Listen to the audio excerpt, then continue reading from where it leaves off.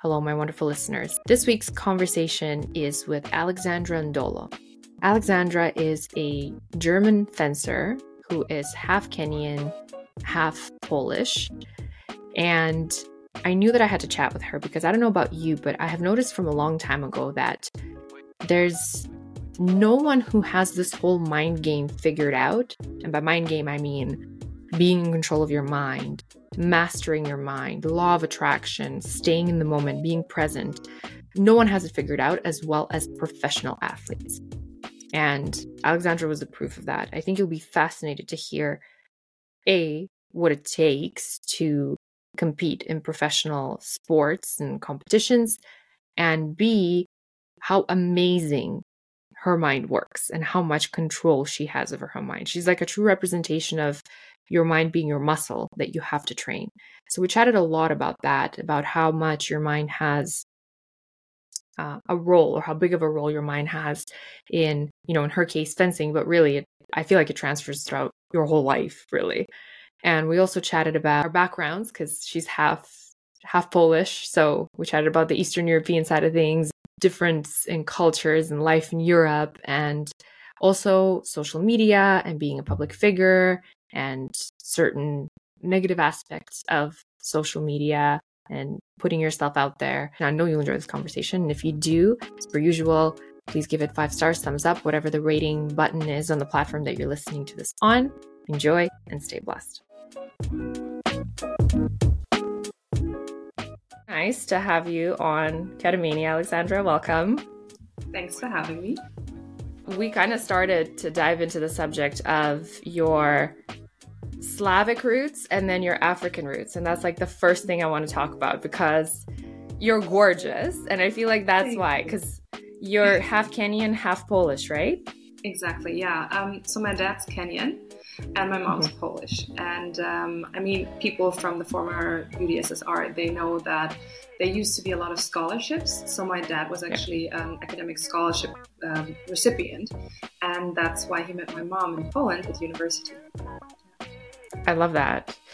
I have quite a few friends from like East Africa, and obviously lots of Eastern Europeans and Slavic people. So I feel like you're like a combination of very beautiful, very beautiful genes, So that's why you're so gorgeous. That's awesome.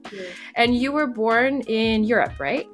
Exactly. I was born and raised in Germany, which adds another layer to that whole background story, because my dad did his PhD in Germany. So he met my mom at uni in Poland, and then they moved after they both graduated. They moved to Germany, and that's where me and all my sisters were born. That's awesome. And how is life in Germany? It's great. I mean, I was born here and raised here, so I would say out of the 3 cultures, that's maybe the one that I know the most of. Because I spent summer holidays in Poland with my grandma and my cousins and everyone. And if people look at me, they think usually more of a Black woman than of Europe. But Germany is really like I know, I would say almost everything because I grew up there. It's your home, right? Do you feel like you have a home in I guess, because I feel like that's what happens with either when you immigrate or when you have such a rich cultural background, you kind of end up feeling at home everywhere you go in a way, like all the places where you come from, so to speak. But you also kind of feel like you're not at home in all those places because you're so... Do you feel that as well? I feel fine almost everywhere in the world, I would say, because I've also traveled so much for work. I feel very connected to all 3, let's say all 3 countries, that I combined within me, but I don't fit in 100% anywhere. That's a feeling that I've had since I was a little kid, because in Europe, I wasn't white, right? So I was perceived as Black. And then in Africa, or especially in Kenya, which I know the most, when I go there, people often call me the name Mzungu, or the phrase Mzungu, which means white person. And I was like, what? So I'm always kind of in between. And then even though I have a German passport and I consider myself definitely also German, there will be people who will say, but if neither of your parents come from this country, then how can you consider yourself German? So it's always like, and yes, everywhere, but nowhere fully, nowhere 100%. Right. You're like, I'm a global citizen, okay? Like Yes, I feel, exactly. yeah, Yeah. I feel like in the last few years, especially, I have, since getting my Canadian passport, I've also sort of reconsidered the way I think about like citizenships in countries, because so many people move to places that, where the lifestyle is a little bit better, where you have more opportunities. So this whole idea of like almost nationalism is kind of, not, I don't want to say dying down, because a lot of people feel patriotic and attached to a certain place, which is fine.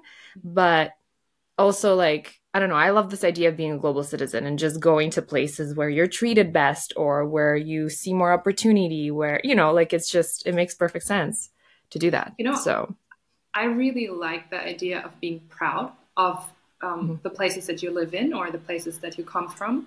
I just don't like that whole "we are better than you" approach. So I know what's going really well in Germany, but I also know what's going not quite so well at the moment. Right. The same goes for Kenya, the same goes for Poland, and I would never say, "Oh my God, Poland is perfect," because it's not. I know, all the issues, and I still find things that I really, really love about this country. So I'm proud of the good stuff, and the bad stuff I'm kind of like, okay, we should work on it and we should talk about it. That's such a good, like, if everybody in the world thought that way, I feel like we wouldn't have any of the problems on a global scale that we have, right? Like that idea of like, hey, I'm proud of where I come from. I'm proud of my roots. I'm happy. I wouldn't change anything about it.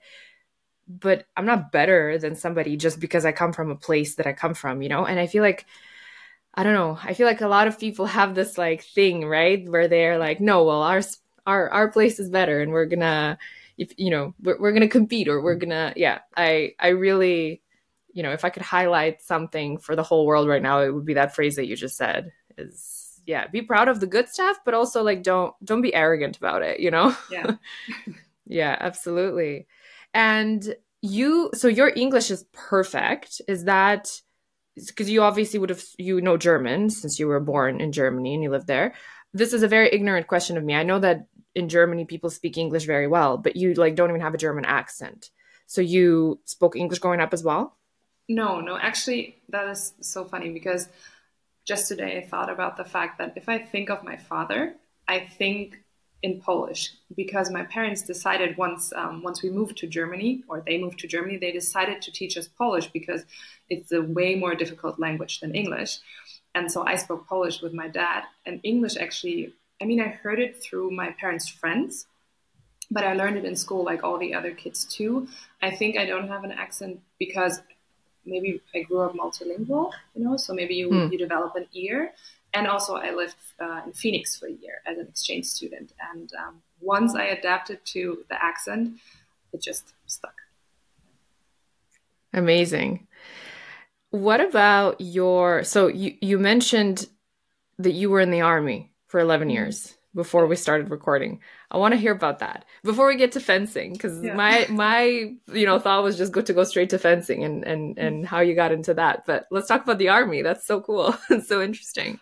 Yeah, in Germany, that's usually the way how the government supports elite athletes. So unless you are a male soccer player, where there is a lot of money in the system, a lot of sponsorship, you go to the army. And the army has one group which is called the sports soldiers, where yes, you do basic training, which was very serious. Other than that, you're basically paid to win medals and do your stuff. But it's 1 year contract. So that's what's kind of stressful because it's not usually when you join the army, you can sign up for, at least in Germany, 4 years, 8 years, stuff like this. We had 1 year contracts. And if you didn't perform on a athletic level, they would kick you out. Like every year in the summer, my federation and the army would meet and they would be like, okay, is she up to par? No. Okay, then I would have been gone. You get kicked out. Oh, wow. Yeah. So you knew you were going to be dedicated to an athletic life, and that's why you chose to go to the army. Yeah, exactly. Because, I mean, there comes a point when I went to college and I finished a degree.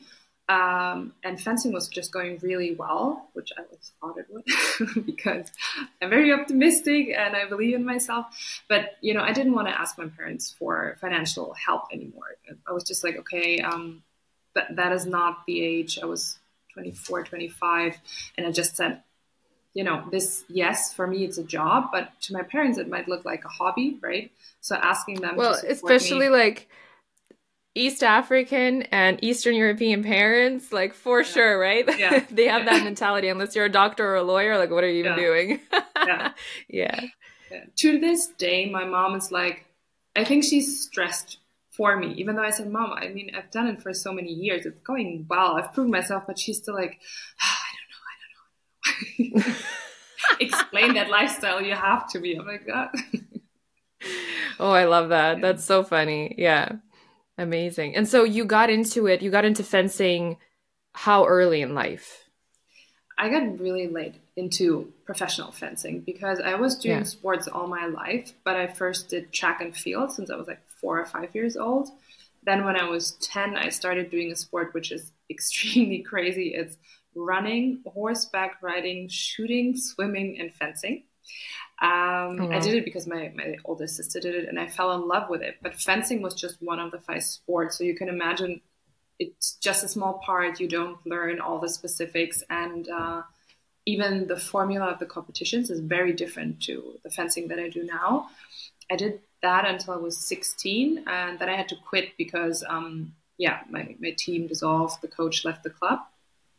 And when I was 21, I decided to try one more time to be a professional athlete, or actually the first time as an adult, and just see how far it goes or how far I can go in the sport.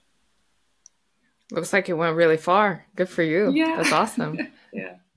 I've always been curious about fencing. I've never tried it. I remember when I first moved to Canada, I just wanted to try it, right? Because to me, it just looks so like elegant. It's intense, but it's like elegant somehow. And I love that it's got that, I guess, vibe to it, for lack of a better word, right? When you watch it, it's like almost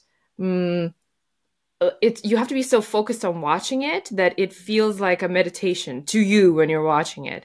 And it always seemed to me like if you're in it, that must be like the level of focus that you have to maintain. I mean, it's like that with any sport, really. Like tennis, for example, you have to be very focused, right, to succeed. But with fencing, it's just so like to the point. Mm-hmm. But I never ended up trying it actually. So it's We yeah, have to we it's have to get you in a fencing we suit, and have actually know to. where, because there are some clubs in your city. So we'll make that Oh, happen. I'll show you. I would love that. Absolutely. Yeah, next time you're in Canada, I'm gonna make sure that I'm here as well because I booked a trip. I know you were saying you're coming here. But next time, definitely, I'm going to make sure I'm in Canada. So, how often do you travel for competitions and such? So at the moment, I travel once a month. We have Oh, those. We wow. have we have a World Cup series, and it's all around the world. So this month there was a competition in Italy. Next month there's one in Canada. The month after we're in Qatar.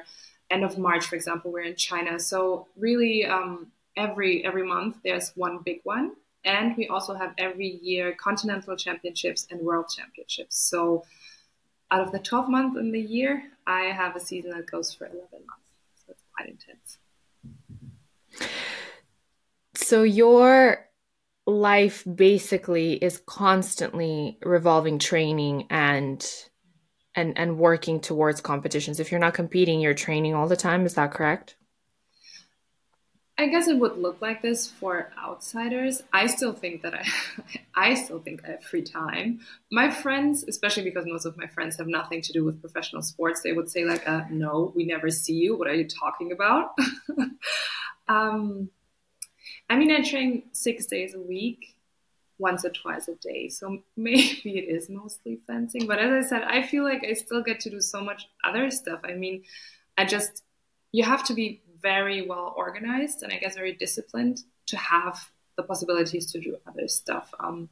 Last year and the year before, I wrote a children's book that came out this spring. So I did do other things and I plan on doing other things. It just means that I really have to be careful what I do with those free moments that I have.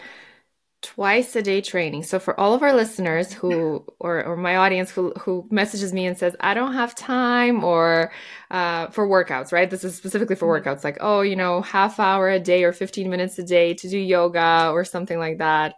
I'm too lazy. Just play this part of this podcast where Alexandra said she trains twice a day, 6 days a week. Like when you hear something like that, Yeah, you're like, oh, okay, I understand you're a professional athlete, so exactly. obviously, It's my but job. It's yeah, yeah, yeah, but still, I find it yeah. very motivating when you hear that. I went to Cirque du Soleil Wow. 2 weeks ago, Mhm. and I walked out and I was like, wow, I better like up my stretching game, because you see them do such crazy These stuff that it guys, inspires yes, you. You're like, wow, yeah, now I'm gonna like go yeah, and learn how to do this and learn how to do that. So yeah. yeah, that's amazing. And what would you say, just, because it's such a level of curiosity I think that everybody has. Like, what does your diet look like, for example? Are you very strict on how you eat and what you can put in your body and stuff like that? Yeah. I I always say that I don't have a strict diet, but it's kind of the same like with the answer I just gave you, because from outside it might look like no, no, no, you do. But you have to understand that I grew up with people from countries where it was absolutely normal to cook, right? There was, whether in Kenya nor in Poland, there was like highly processed food in the time my parents Yeah. were young and grew up and learned how to cook themselves. So my dad was an awesome cook. And even when we wanted French fries, he would make them himself. And they will not be bad for you, right? So I'm just not really into fast food. Yeah. I grew up like really with a really healthy diet, I would say. And so I eat as much as I want, but I don't eat highly processed stuff, or I don't even have the craving for like a lot of sugar, stuff like this. Like you can't tempt me with that, because I think my I would say food palate, Yeah, um, palate. Your palate is yeah, yeah, yeah. it's just different. So Yeah. Isn't that interesting how that works? I think I had to unlearn sugar because I liked sugar before, but I find that if you really convince yourself that it's really bad for you and you almost like when you start taking care of your body, when you really start watching like, okay, this is really bad for me, I'm not going to put this in my body, your yeah, body almost starts to reject it. So now I don't really crave sugar. yeah, It doesn't really, I don't really have a particular craving to eat anything bad per se. yeah. The only guilty pleasure that I have is wine. Like I love glass of dry Mhm. red wine. That's my favorite thing. But other than that, your body gets used to what it gets used to. So it's so Exactly. interesting that you're saying like from a young age, because you weren't eating processed foods. You said that and I thought about I had pretty much the same thing. Like we didn't really have fast food like in former Mhm. USSR Of course, countries. Like yeah, that just was not a yeah, thing, right? yeah. McDonald's was like the most glamorous place to be when it first opened. Exactly. It still Yeah, is actually. Like when yeah, I go back home, I'm like, people go there to pre-drink because they serve like yeah. I think beer there. And you have Really? like luxury vehicles in the parking lots. People will be like literally like a glamorous, Mhm. pre-drinking spot. Let's take some So it's selfies. just Look where we are. exactly where McDonald's. Yeah. I think people are now realizing that it's really bad for you, but yeah, like before I remember it was so bizarre. Like you, especially like after living in Canada, I'm like, ew, McDonald's here is like Yeah, really not that cool? yeah, Yeah, for yeah. sure. I think it's also It's the fact, because how you said, once your body is off certain things, it tells you that it's feeling good. I know what my body feels like when I'm in great shape, when I mean, I hardly ever drink. So, I know what it yeah, feels like not to be hungover, or, all those things. And once you know that feeling, you kind of don't want to go back. So, also, I'm not 20 anymore. So when you're 20, you can drink whatever, right? You don't get a headache. But now I really think about, is it worth it? I don't want to get a headache. And also, I don't yeah, want to lose half a day just feeling like really bad. So I will never say anything against that one glass of wine or two, but anything excessive, yeah. it's not worth it for me. Yeah, 100%. I agree with you. It's just the feeling. And some people are like, well, it's only half a day. And I'm like, half a day is a lot, Mm-hmm. and to feel sick for that half a day. And for me, it's the same thing. Like the only alcohol I can drink is wine. I can't drink anything else. I get sick instantly from it. I don't know. And if I have like that one extra glass, it's not even that I get sick, but I have like panic attacks in the middle of the night. It's so weird. My heart like Oh, starts wow. Yeah. racing and I'm like, it's not worth it. Why would I do that? That's not Yeah. fun. You're Yeah. you're supposed to be having fun with this and you're not even having fun. So yeah, for sure. And in terms of, I want to, I guess, go back to the lifestyle of a professional athlete because this is so cool.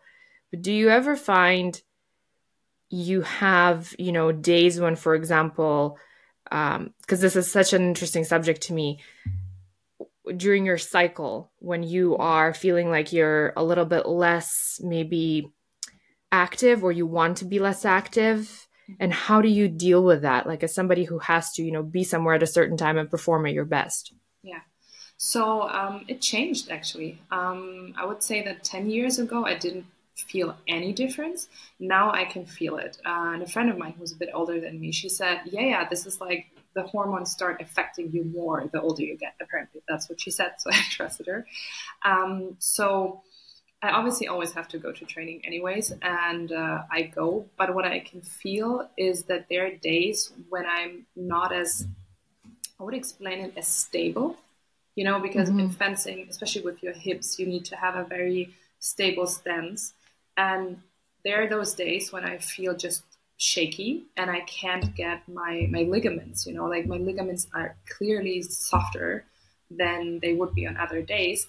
And I kind of communicate that with my coach. And I just say, okay, I don't feel very stable today. So we're not doing any crazy stuff, not taking any risks because I don't want to injure myself. So I will show up, but I might train differently. I will do something because fencing is, because, you have an opponent, so you never know what they're going to do. So on those days, I would maybe try to do something that is more safe, that I have under control, like doing a light workout at the gym, in the weight room, stuff like this, or just a core workout where I am always in control of how I end my movement. Yeah, that's fair.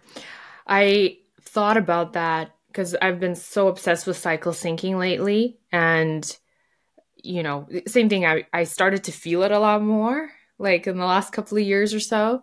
And I thought about it, I'm like, oh yeah, I'm cycle syncing and this week I'm taking it easy. And I was like, what if you're a professional athlete? Like, what do you do Yeah. when you can't take it easy, Yeah. and your body, because there are days when I'm dying, right? Not literally, but I Yeah. feel very tired and I feel like I'm hurting and stuff like that. And it's just, I was like, this is quite a privilege that I can just like take a rest, or, but even amongst moments when it would appear that you can't do that, you're still managing it, which is awesome. Yeah. And also, I mean, the mind is such a powerful tool. So when it comes to a competition, I can block it out completely because I've competed with injuries, like really severe injuries, and the adrenaline and my mind just blocked out the pain and stuff like this. This is obviously nothing that I would recommend to someone who doesn't earn a living with it or who's not, like, sometimes the championships just comes along and you need to decide whether you want to take the risk as an adult or not. Yeah. So, you can block it out, but I would never do that for training. It's only for those really important moments. Like I had it once at World Championships, right? So, and it was an injury, and I talked to my doctors and I asked them, what is the worst that could happen? What's, what's the best we can hope for? And after that, I made a decision, but it was an informed decision again as an adult. So don't do it with your kids. Right. Ever, right. I wanna zone into that. Let's talk about your mind and how much does your mind matter when it comes to winning and performing well and all of that. I think fencing is a highly psychological sport. And I'm aware that if you run or swim or anything where you compete against the clock, it's also psychological. But it's very different if you have an opponent and it's about me making sure that I win, so you have to lose. Because I remember when I was swimming as a teenager, we could be friends. I just had a better time than you. But here it's like actively, for me to win, you have to lose. And that makes it very, very challenging at times, And at a certain point, a good friend of mine, an older mentor, once told me, you know what, at the big championships, there will be so many people who are in great shape. Most people will be in shape, whoever arrives on that platform on that day. So it will be decided in your mind. And it is a bit crazy gunning for gold or silver or bronze medal and telling yourself, yes, today out of 180 people, that will be me, but you need to have that positive self-belief. You also need to be able to focus a lot. I can hold this tunnel vision for 12 hours if I have to. So it's a lot of training, and I think it's also, especially in today's society, it's very, very tough to be able to keep that that level of focus up.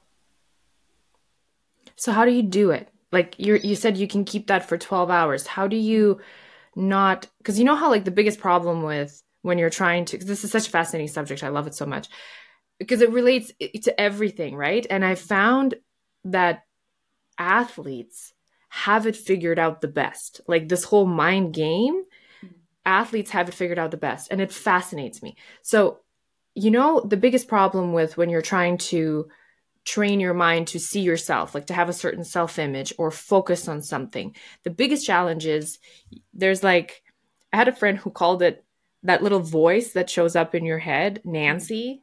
I don't know why. No offense to Nancy. If your name is Nancy, I'm sorry. But like she called it Nancy, or like I think I heard Joe Rogan call it the inner bitch. It starts talking inevitably, and it starts saying stuff like, well, no, like, why would you? Like, really? You think you could do that? How do you manage that? How do you silence that voice for a whole 12 hours if you need to? Okay, so I think a part of this is my initial character, that I'm very optimistic. I don't know why, but I have a weird mix of being very realistic and also insanely optimistic. I will look at a situation and be like, well, that's what we have to do now. Let's get it going. And 5 minutes later, I will tell one of my girlfriends, but I will end up on the podium on the highest, platform one day. And she'll be like, what? Okay. If you believe that, I'm like, yes, I believe it. It will happen. So I think part of this is just me. And the other part is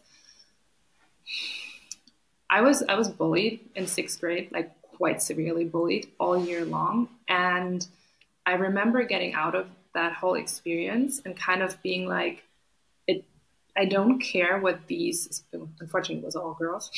I don't care what these girls say. I will accept myself and I love myself. And it's so weird that a 12-year-old would like actively tell herself, I like me. But ever since I've been like, you don't like me? Okay, that's your problem. I like me and I believe in myself. And I think that kind of stuck, so I always reach for the highest level. And if it doesn't work out, it's fine. I know that I will be okay because I'm okay with myself. But why not try? I mean, what if it happens? What if, we make it happen? So I wouldn't call that voice like Nancy or bitch or whatever, but my sports psychologist, he calls it fear. And he would say, whenever fear comes in, tell them, oh yeah, okay, I see you. That's an irrational thought. That's just you. Hi, nice to see you, but now you have to go. So we kind of, if she comes up in those 12 hours or whatever I have to do, I'll just silence her or him, that fear, and just tell them to go away.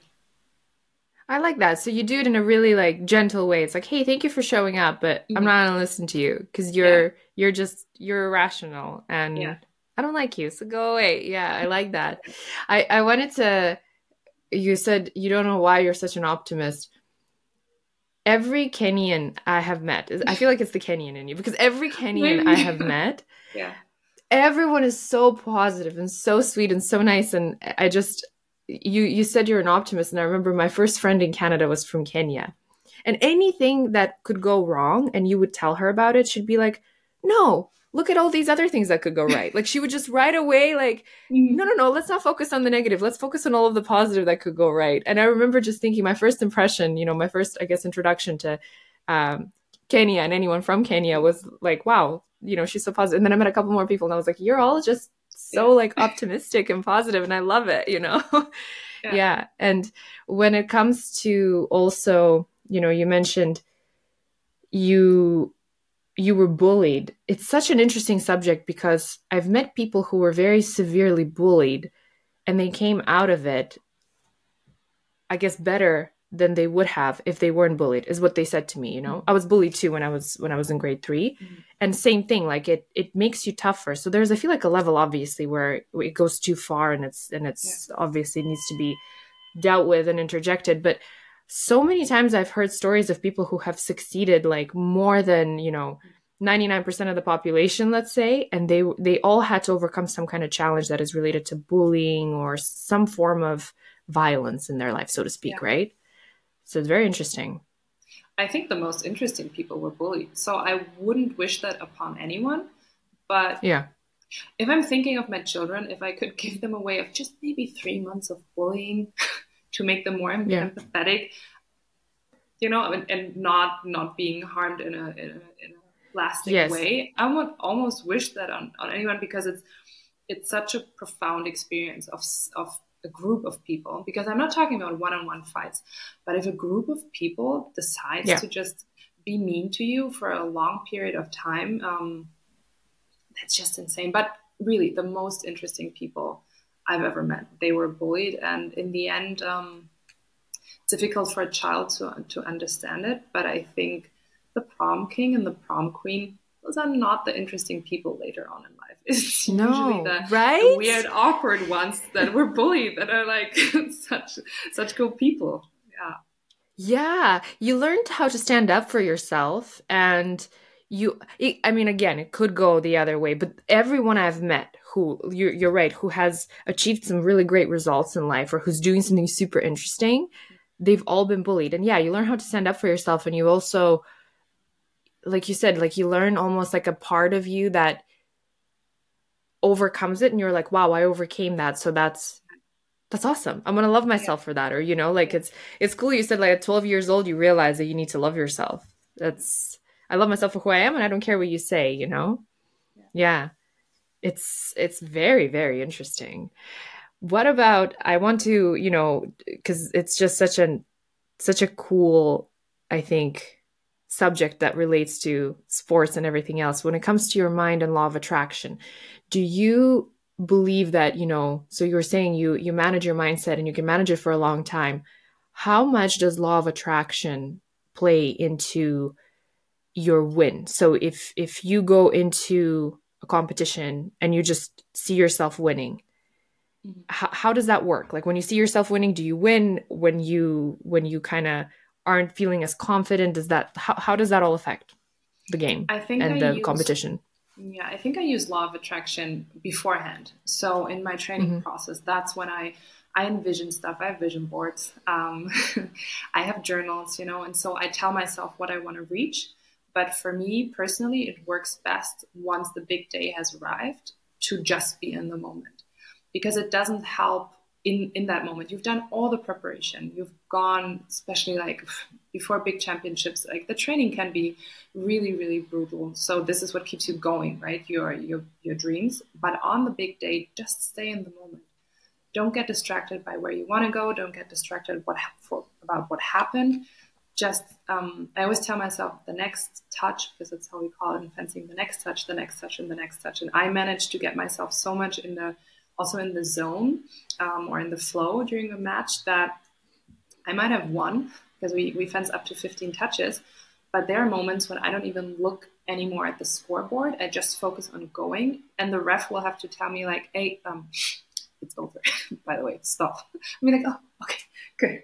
And for me, it functions really well like this, because if you're just in the here and now, the fear also can creep in. Like, I don't know how else to phrase it, but it's kind of like, okay, here, this is all that I can do. I don't know what happens in an hour. Also in fencing during the day, because we have like these direct elimination rounds, kind of like in tennis, the number one seed against the worst seed. And so until you reach the final, there's always half. People lose and they go off. And sometimes you would go to a competition and say, oh, look, probably she's going to win. It almost never happens. there's always a surprise. So why would you look 3 matches ahead and be like, oh, in 3 matches I'm going to fence against her? I'd rather just do what I can do now and try to win against the opponent that I have right now, and then see whatever opponent comes up next. What are some tips for staying in the moment? How do you make sure that your mind doesn't wander around and think about, if somebody says like, oh, this person is going to win, how do you prevent yourself from being like, what if they win?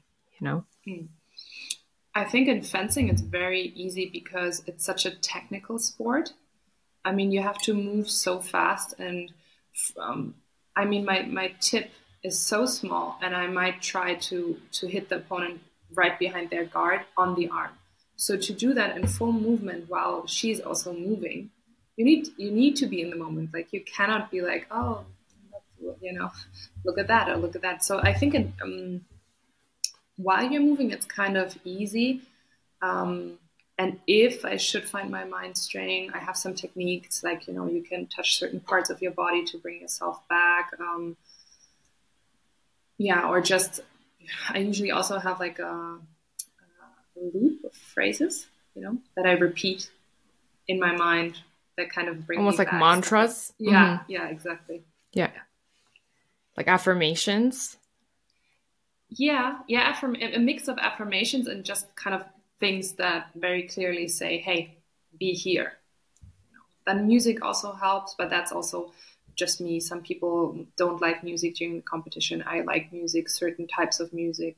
I always have a competition playlist that for every competition it's a different one, or at least for every big competition I have a different one. So you have certain steps that you take to make sure that you're in the right place. Yeah. What I'm gathering from you is you really, I think a lot of people think that like their mind is in control of them. Like, sometimes people say like, well, my thoughts are racing and I can't control them. Like, I can't control what's going on in there. And I feel like you're the prime example of the fact that you are in control of your mind, not the other way around. Yeah. The mind, it's also a muscle if you want to think about it, so focus is something that you need to practice. It doesn't help to just have big muscles or strong muscles or be super flexible, whatever sport you're playing. Your mind needs to be sharp as well. And of course, I'm not perfect, so sometimes I struggle with it too. I mean, we have Instagram, which we both use and which I love, but sometimes it's also a bit of a burden because there's so much information. You can just swipe, and then all of a sudden you're like, 15 minutes of my life just passed by and I have no idea what I actually looked at. Or 15 seconds, what happened the 15 seconds before, So at certain moments, I also have to limit my time on Instagram or social media in general, or just during competition, my phone is in flight mode. And I've talked about it to younger colleagues who don't want to do that. And I told them, I don't think you can be in the competition hall, go on Instagram for 20 minutes and then be directly in the zone again. I would not recommend it. I can totally see that. It's if I go on my phone like half hour before bed, I'll like dream about something that I saw. Right. So it definitely affects you, like for sure. Do you use TikTok? Not yet. I have an account which I created some years ago. And I went on and I was like, I'm not sure about that whole dancing. And I went off, but I know that by now TikTok is so much more, But just in the beginning, I was kind of like, maybe I'll give it to my youngest sister. No. Right. I want to give it another try for sure. It's weird because I like downloaded it. My social media career took off on it first. Mm-hmm. And then I just, Instagram is stimulating. TikTok is a whole other level of stimulation, I find. And I don't know. I find it lately especially a little weird. So I moved away from it. I still have it, but I moved away from it. Instagram is definitely my main platform. I don't know. And then there's also like this weird thing that like when anything happens on a global level, you get it shown to you, or at least that's what I noticed, like so much, even though you're not like, I'm not necessarily spending time on that particular issue, like, or searching it. Quite the opposite. Sometimes, I'll often go on TikTok to entertain myself, like to have that little bit of, brain death after like a long day or something. Yeah. And then I open it and it almost seems like it's on purpose. Like they're trying to show you all of these like events that are going on in the world to maybe freak you out a little bit.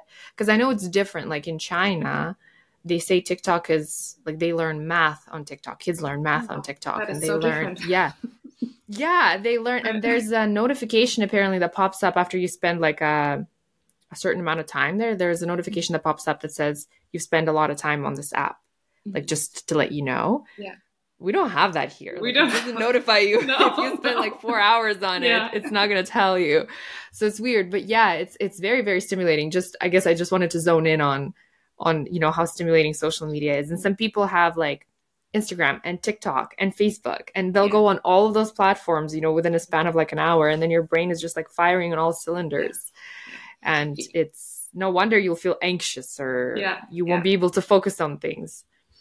How do you, I know you're asking the questions, but that is a question that I've talked to my friends so much about lately, because how do you deal with the fact that you have a platform? We both have a platform and you can use your voice, and I use it, but I don't want to use it for every conflict that is happening on the planet, especially because not even every conflict is being highlighted. So I had a really long talk about this with a good friend the other day, and I told her, you know what, I already I know how anxious it makes me feel seeing all these horrific videos and pictures.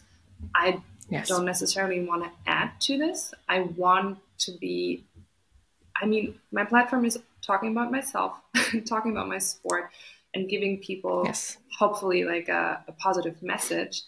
Would it really help for me to highlight all those different horrible things that are happening on the planet? So I still haven't figured it out 100% how I want to approach this, but it's a big thing. I don't know. It is a big thing. And I think people are very quick to, shoot at you and say like, you have a platform, why aren't you using your voice? And it's like, first of all, I do use my voice, but I always like, this is kind of the questions that I ask myself is, am I contributing to something good in this world? And we have a huge problem, and especially in the Western world, with division. Yeah. In Canada, people are very divided. In the United States, it's like a whole other level of division. Western Europe, I know, same thing. Yeah. And I always ask myself, like anything I post, am I contributing to that divide, or am I trying to unite people in some way, shape, or form? And inevitably, no matter, you breathe and people find that annoying, right? So inevitably, of course, there's going to be people who are going to find something to pick at and not like you, and they'll get angry about something. That's their problem. But the message that I'm trying to share, am I trying to contribute to something good, or am I trying to contribute to further division and further hate and further, so it's a very interesting topic. And at the end of the day, like my main focus on social media is comedy and lifestyle. And my main focus on podcast is learning from people, right? Like I want to learn how you got to where you are in life. Like, this is so awesome. You're a fencing champion. Like, I want to talk to you about this, right? Yeah. So I try to always look at that through the lens of, can I make fun of it? Can I contribute to learning and growth and inspiration of somebody? And can I contribute to unification of people and love, rather than further hate and further division, So yeah, that's great. I like that very much. Especially maybe adding on to that, I am not an expert on a lot of humanitarian crisis, right? And I don't want to be one more person that educates others, right? So yes, I would have to go and learn so much about a certain situation before I would speak up. And so I know that I can speak up about Kenya. I wouldn't even speak up about the political state in Poland. I would talk to my family and my close friends. Yes. But I would never educate anyone about it, because I'm like, I didn't study law and, and that certain topic. So let me not interpret Yeah, I stuff, you know. totally agree with you. It's one of those things like I'm a huge proponent of speaking your truth and freedom of speech. I really believe in that because, you have Yeah, background of um a background of somewhere where for generations you weren't allowed to speak. You literally weren't allowed to speak, if yeah, your opinion differed from the opinion of the government, and that's still the case in so many places.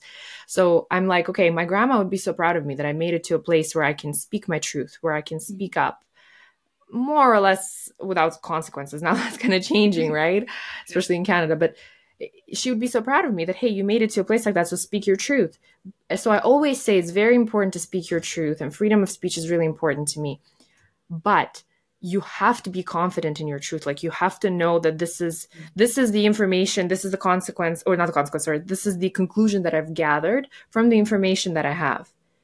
This is what it is, and I'm confident that at this moment this is my truth. yeah, But if I'm not 100% sure, if I'm still trying to figure out and educate, I'm not just gonna blur out what yeah, I think it is at the moment. And, you know, 2 days from now, I'll be like, wait a minute, I completely changed like, yeah, yeah, I would rather just learn and educate myself as much as I can. And then if I feel compelled and if I feel the need to, I'll say something. And I always say, like, it's, it's kind of one of those things that we talk a lot about thinking critically, which is very important, but we've almost like forget to think humanly. Like, mhm. so many of these conflicts in the world that are happening, people are often almost justifying, Yeah, like, yeah, well, yeah, we had to do that because, like, yeah, yeah, and it's like, wait, but that's people, that's innocent yeah, people. So yeah, I'm always the proponent of, like, wait, let's think mhm. humanly. These are human beings. Yeah, They're like, they're yeah, they're us. Like, what yeah, are we yeah, doing? yeah, So it's a very, very interesting subject, and I love to connect with people who also think humanly first, and then they yeah, maybe turn on their critical thinking and try to yeah, analyze the situation from that perspective. yeah,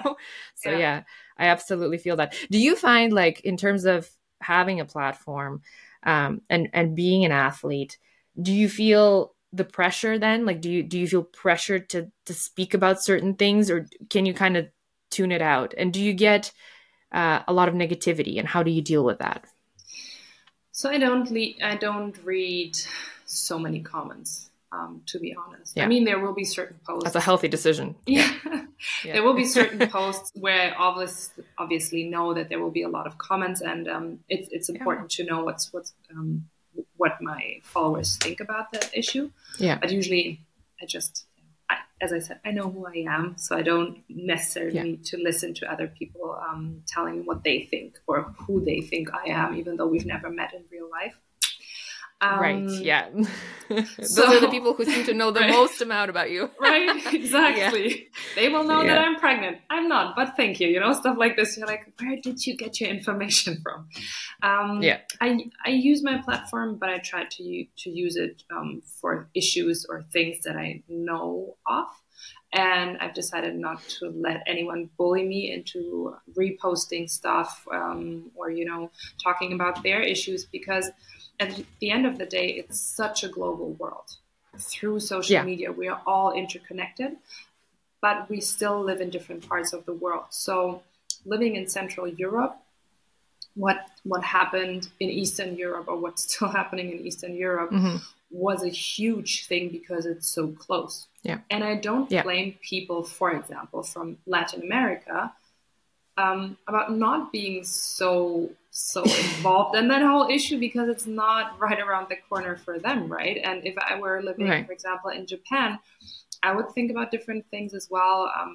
Then I Yeah. mean, Africa has so many humanitarian crises, that Yes. people in Europe don't think about and then don't know about. They only think That about it nobody during posts Christmas about on time. social media. Exactly, Nobody exactly. posts about on social media. There's currently a Um, crisis going on there, but there's no yeah, vested interest from certain parts of the world, so nobody posts exactly. about it on. Yeah, Yeah. exactly. I know what you mean. So I'll do as much good as I can, and what I love to do privately. I mean, I'm going to advertise for the app now because I think it's a wonderful app. Share the Meal is an app where you can, for 70 cents, I think, yes, 70 European cents, I don't know how many dollars, you can donate a meal for a person in a endangered situation or whatever in the world. So it's so easy, right? And there might be a week where I can only give 70 cents because I'm also on a budget. There might be a week where I can give like 10 euros or whatever. So I'll do that. And I don't necessarily have to do it publicly. And I hope that we can come to a point again where helping isn't only happening, or apparently only happening, because I shout about it, and where we might not be gosh, right, and let's try to be less, and I hope no one takes it the wrong way, but less hysterical, because as I said, just because I don't say something doesn't mean that I don't think you're right, or that doesn't mean that I think people deserve the horrible situation that they are in. Yes. But let's not fight amongst each other just because you have the need of posting something every day and I'm just privately donating something to that situation or that cause. Yes. And that's another question that I always have. It's like, oh, this is so, I love that you said that so much, because we've created this world where unless you are hysterical on social media and you are on the side of being virtuous, you're not virtuous. You're not doing anything. And I remember, when the situation in our part of the world, right, in one of our parts of the world, had started. I mean, I have family there. I have family in Poland and Ukraine and Russia, and when all of that was starting, people were attacking me on social media so much, and I had to pause, because again, I always try to think to myself, like, what am I contributing? A, B, if I'm expressing an opinion and you're attacking my opinion because my opinion differs from yours, what's happening there? Because if we're supposed to learn from difference of opinions. We're human beings that have an intellect, and we're supposed to think differently, right? So we need to learn from one another. So if I'm saying something, you're attacking me, something is not right. And then the other thing was exactly what you said. I was like, okay, hold on a minute. All of you who are attacking me right now and yelling at me, what have you done? Like, actually, like, have you done anything to help people? Because my family had like rotations of refugees helping them and feeding them and, all of this stuff. So I was involved in that directly, actually, like being in contact with people who needed help. Yeah. But I didn't yell about it on social media, because I'm not gonna, hey, look at how virtuous I am. I'm helping people here. Yeah. If it's something, like, take a selfie, like, what the, if it's something that requires others to help, like if I'm going to go somewhere, for example, and like you just mentioned the app, right? That's something that everybody could use to help somebody. It's an objectively speaking good thing. For sure. I'm going to, I'll be, if I'm compelled to advertise something like that, or if I'm compelled to maybe bring other human beings into the equation who could help, sure. But if it's just me in the moment trying to figure out how to help people, this is what I'm doing, but I'm not yelling at everybody on social media. So I feel like maybe that's a little bit more help than just yelling, and creating more hysteria. Yeah, for sure. I agree with you 100%. Yeah. Also, at a certain point, aren't the news outlets, of course, you can always say, different news outlets have different stances or opinions or agendas.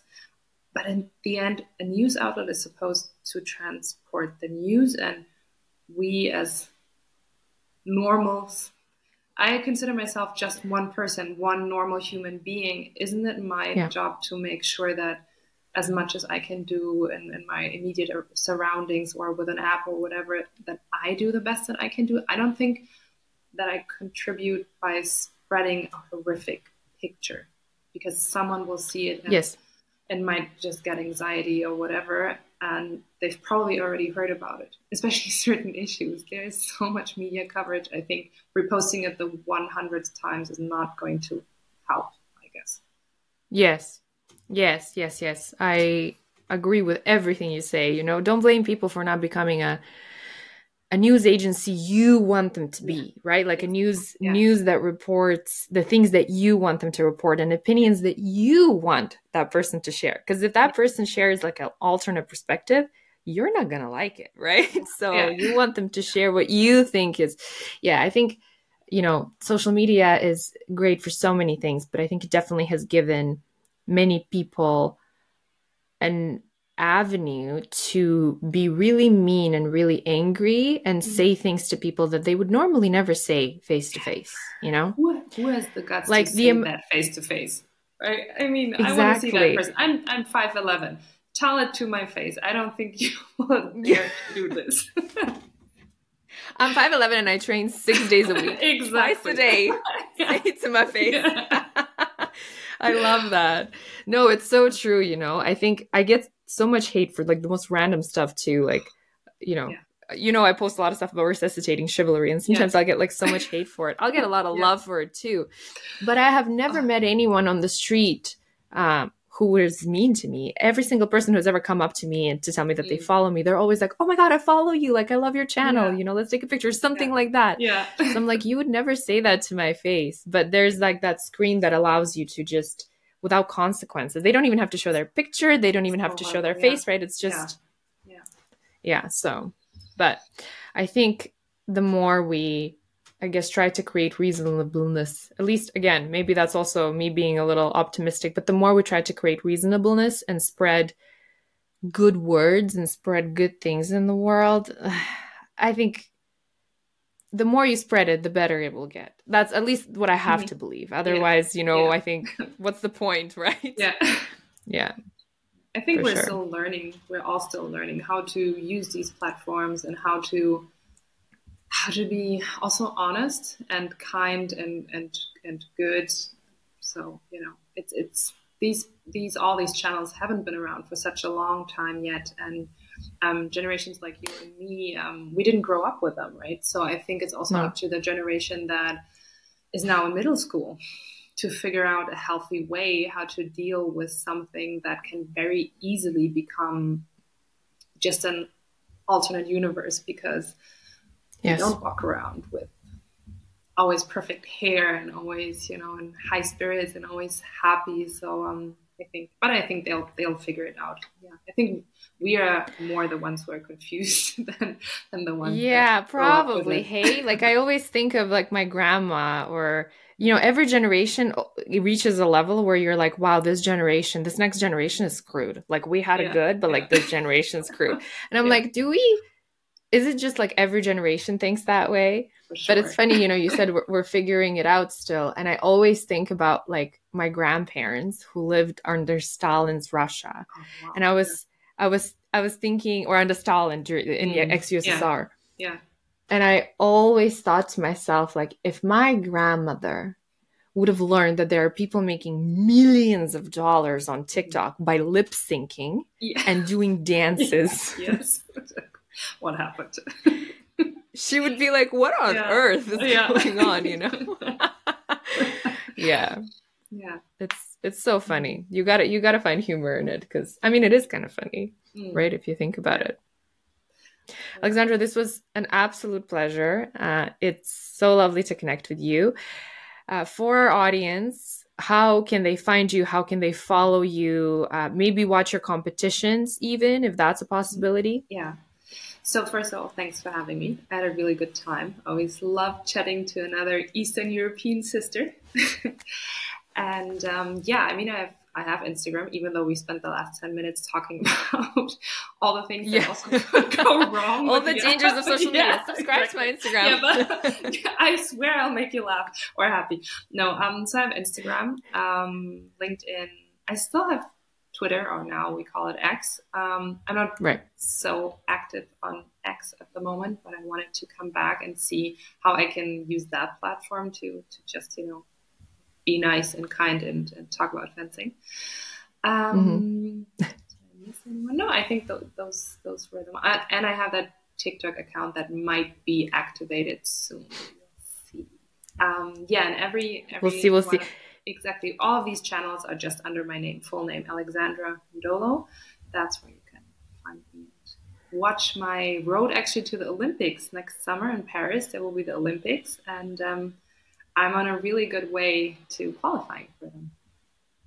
Ooh, congratulations. That's amazing. I'm going to definitely be praying and cheering for you, and I think everybody else listening to this. Oh, sorry, that cut out. I'm definitely going to be praying and cheering for you. And I think our audience will do the same thing, because That's so exciting. That's amazing.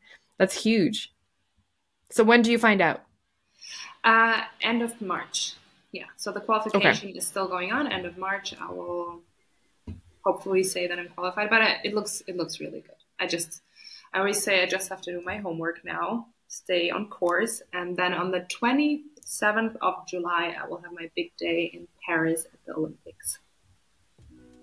Amazing. Yay, that's awesome. Well, I'll include all of the links to your socials and stuff like that in the captions for our listeners to follow that. And thank you again for your time. Thank you so much for tuning into this episode. I will see you next week.